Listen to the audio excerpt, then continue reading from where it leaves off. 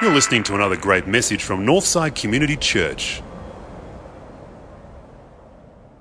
Well, you've got the opportunity to interview a notable person. What's one question you'd ask? What's one question you'd ask of a person who has devoted his whole life to the intensive study and research of the Word of God? A man who has been given world acclaim because of his books on theology and doctrine and other aspects of Christian thought and teaching. A man who's lectured at Princeton University in the United States. A man who's lectured at the University of Chicago. A man who among his peers in the world of academia and in the world of pastoral ministry is regarded as an absolute spiritual giant, a legend. What question would you ask this man to ensure you didn't look naive or stupid? Well, that was the challenge of a young reporter from a Christian magazine back in the 50s. And she coined the right question, which she thought would be the opener. And she said, Dr. Barth, because she was interviewing Dr. Karl Barth, a German theologian, one of the most prominent theologians of the 20th century. He died in 1968, did all those things I mentioned and a whole lot more. She said, Dr. Barth, in all of your research and your study of the scriptures, what's the most complex thought or concept you've ever had to deal with? And she thought, that'd be a good question to kind of get the ball rolling. And we're told the great Dr. Barth sort of paused for a moment. He said, I would say the greatest theological concept I've ever had to deal with would be Jesus loves me, this I know, for the Bible tells me so. And in that remarkable answer, that great man of learning highlighted something that's amazing about the Christian faith. Because you see, its teachings are so deep and unfathomable, you can spend the whole of your life researching and delving into all that the gospel has to offer and never fully grasp it all. On the other hand, these same teachings and this simple message can be presented in a way that's understandable by even a small child. You can crystallize the essential meaning of this message into simple songs and little stories that even a young child can grasp. And it's a great delight of parents to tell bedtime stories to their children and their grandchildren. I mean, this is a unique feature of Christianity. And I believe it absolutely confirms that this really is, this gospel really is the message that our Heavenly Father wants the world to receive, irrespective of culture, irrespective of intellectual capacity or understanding. Everybody can understand the essential meaning of this book. I mean, we don't tell bedtime stories to children about neurosurgery or about quantum physics or about nuclear medicine. I mean, it's pretty darn hard to bring those great areas of learning into a form that would have any appeal whatsoever to a little child. But we do with Christianity, and we do it very successfully. Now, friends, look, here's the thing, though, that's puzzling. I find this puzzling. Given that the message of Jesus is essentially simple and easy to understand, how come so many well-meaning Christian groups and individuals have totally missed some of its vital components? I mean, let me illustrate. I mean, over the centuries, whole nations have justified violence and oppression in the name of Jesus.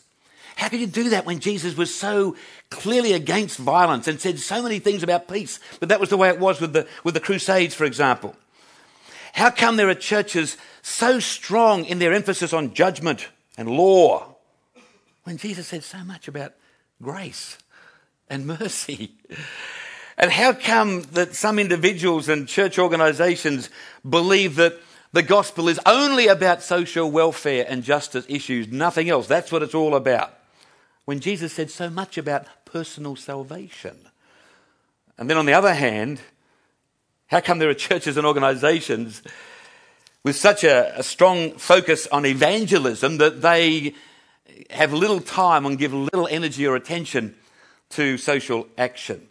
Now, look, I understand the need for specialisation, and I understand that not all ministries can, deal with all the issues. relating to the faith. But I'm also acutely aware of the need for balance in all that we do for the Lord.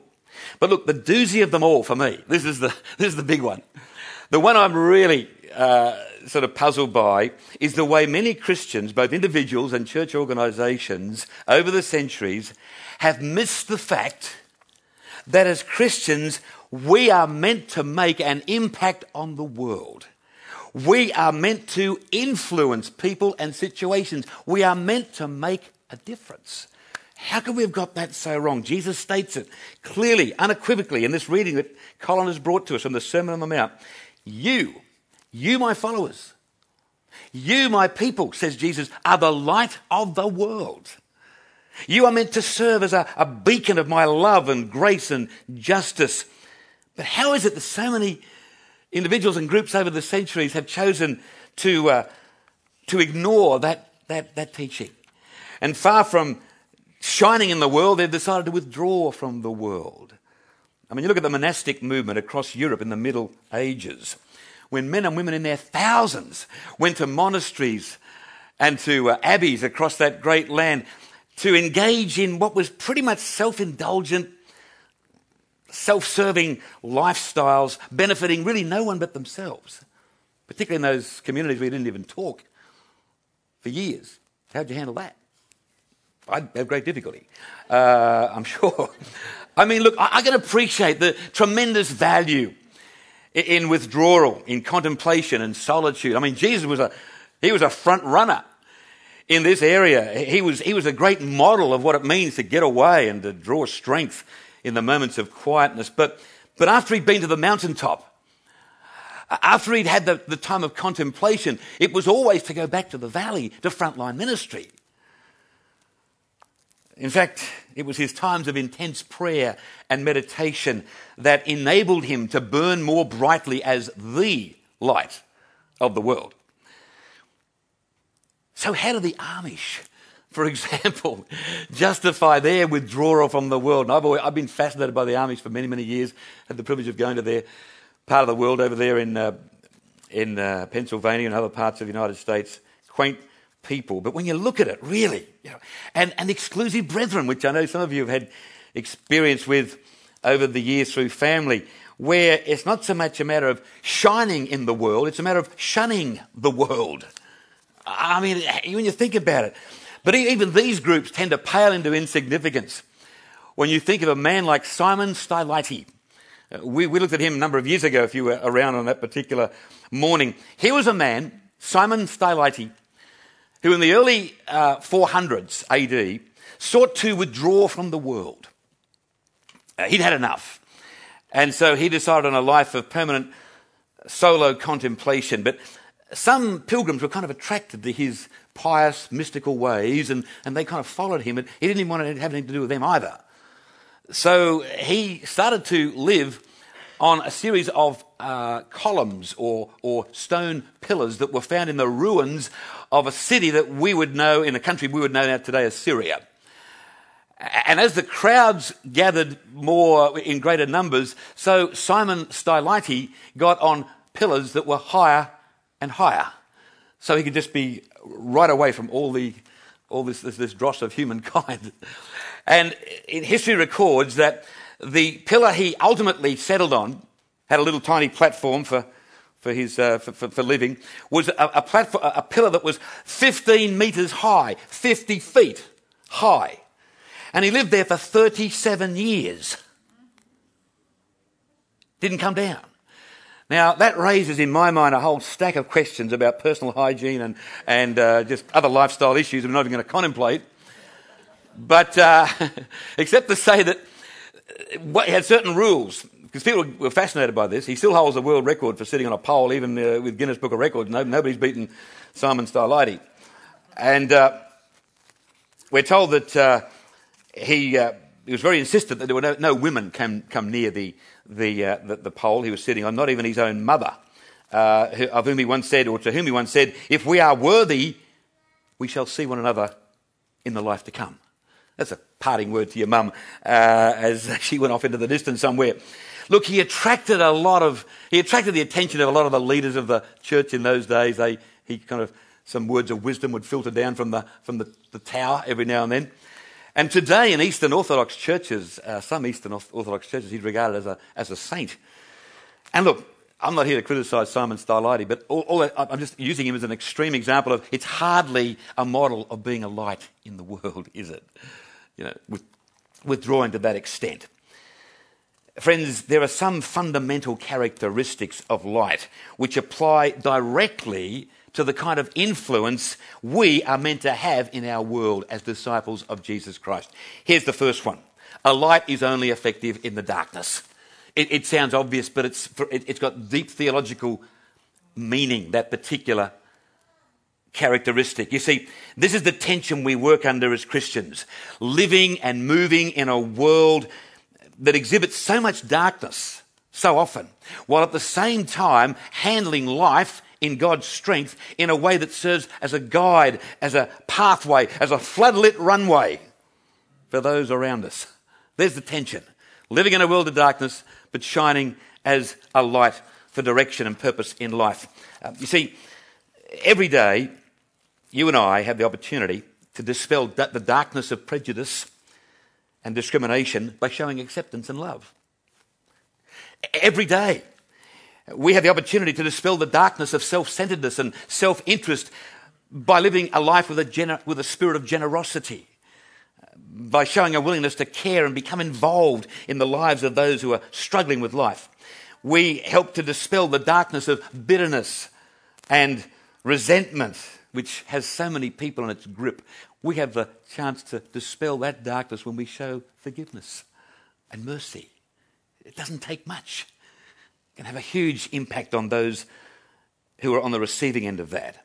These and so many other character traits and life choices are captured beautifully in Paul's letter to the Romans, chapter 12 and verse 2. Listen to this, we know it so well.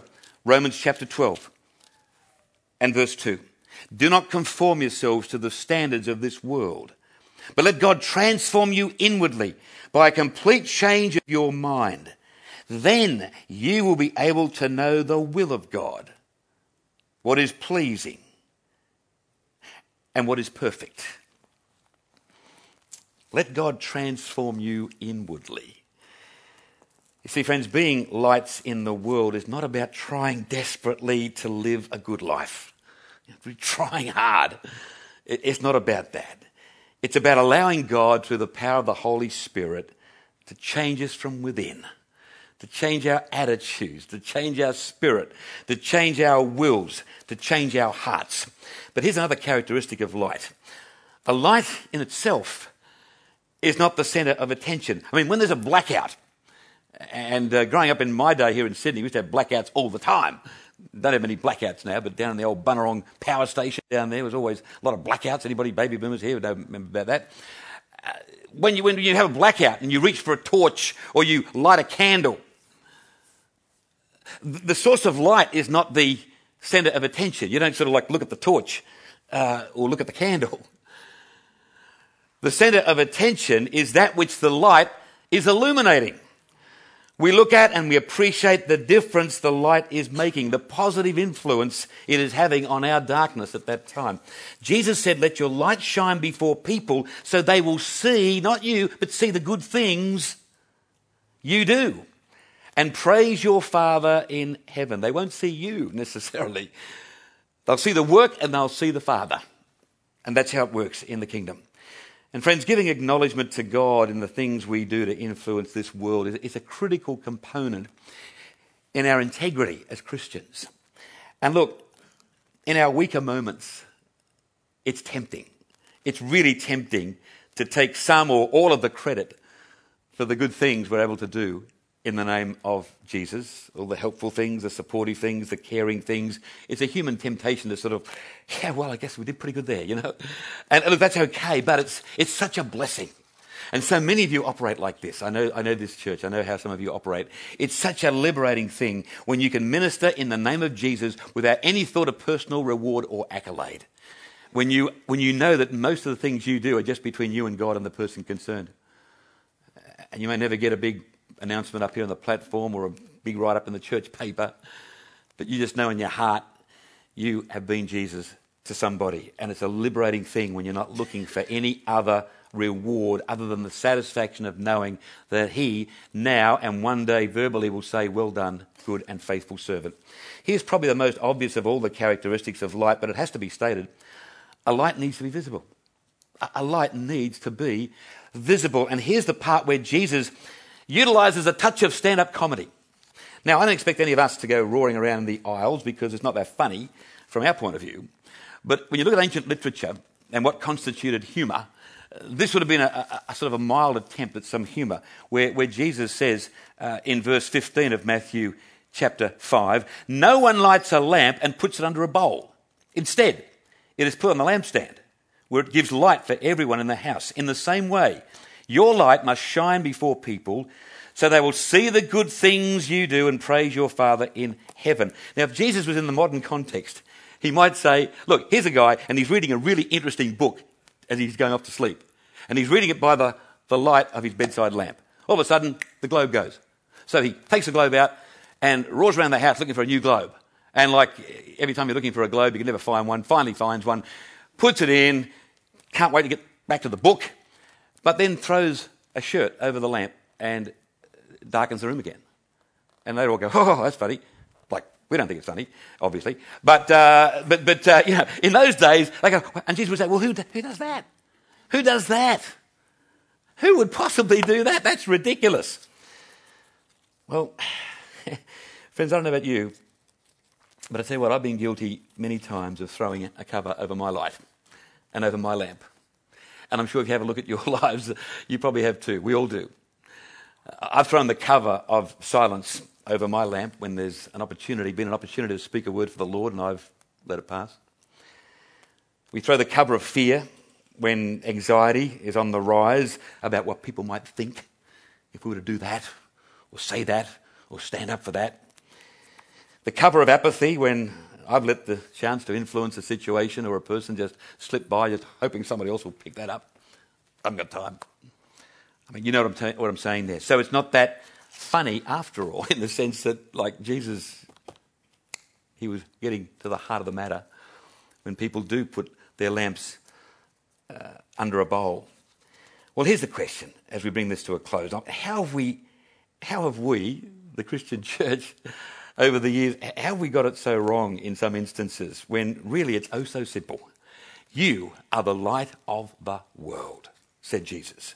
And Paul, speaking to the faithful Christians of Philippi, he reminded them of their calling in Christ when he said this, you must shine among them like stars. And this was in the world of paganism, lighting up the sky as you offer them the message of life. And going back to the earlier point, stars are only visible at night, only visible in the darkness. Shine among them like stars, lighting up the sky, beacons of light in a world of darkness. Friends, in any given week, would you agree with me, in any given day, we're all given stacks of opportunity to be a light, to be an influence in certain situations, within our families, within our workplace, on the university campus, within neighbourhoods. It's not a question of ability, it's a question of availability.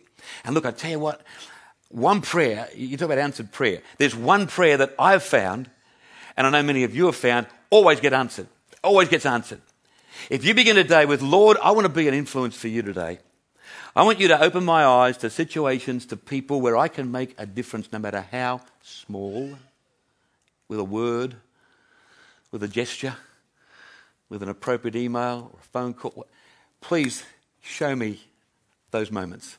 Now, in my experience, okay, I get paid to do this kind of thing because I'm a pastor. But beyond that, even before I got into the ministry, one of the things that led me into the ministry was a realisation of how much need there is around the place. You pray that prayer, Lord, take me to situations where I can be an influence no matter how small. That's a prayer, in my experience, that is always answered, never fails. It's pretty scary. Don't pray it with real sincerity unless you're ready for the answer when it comes. Friends, one of the awesome privileges of being part of a dynamic church like Northside is the opportunity to impact, to influence a local community, a nation, the world. It's what we can do as a body. Wow. Fantastic. At Northside, praise God, our influence, by the grace of God, seems to have been expanding with every passing year. Been part of our history here. And this year in 2013, with some of the initiatives, some of the missional initiatives, both local and national, that we have in the pipeline, that pattern is going to continue. And what's our motivation? At the bottom line is to make a difference. It's to make a difference, to work in the kingdom. The rich harvest that Paul refers to in Ephesians 5, chapter 8. How long since you've looked at this verse? Look at this, Ephesians 5, verse 8. You yourselves used to be in the darkness, but since you've become the Lord's people, you are in the light. So you must live like people who belong to the light. For it is the light that brings a rich harvest of every kind of goodness, righteousness, and truth. Wow. We should have those words out on our front wall. Goodness, righteousness, truth, and a whole bunch of other words as well. That's what we're standing for. Friends, that's the rich harvest that the people of the light are destined to inherit and to see. So, withdrawal from the world? No. Compromise with the world? No. But being a light in the world, standing true, standing solid for Jesus Christ? Yes. This week, you, me, potentially combined, cumulative impact on the city of Sydney could be unbelievable. You know what I'm talking about. You know the moments that come every day. Surprising moments. Risky moments. Moments that will leave some people going, wow, what was that? I didn't expect that. Watch for them. Grasp them. It's all part of being the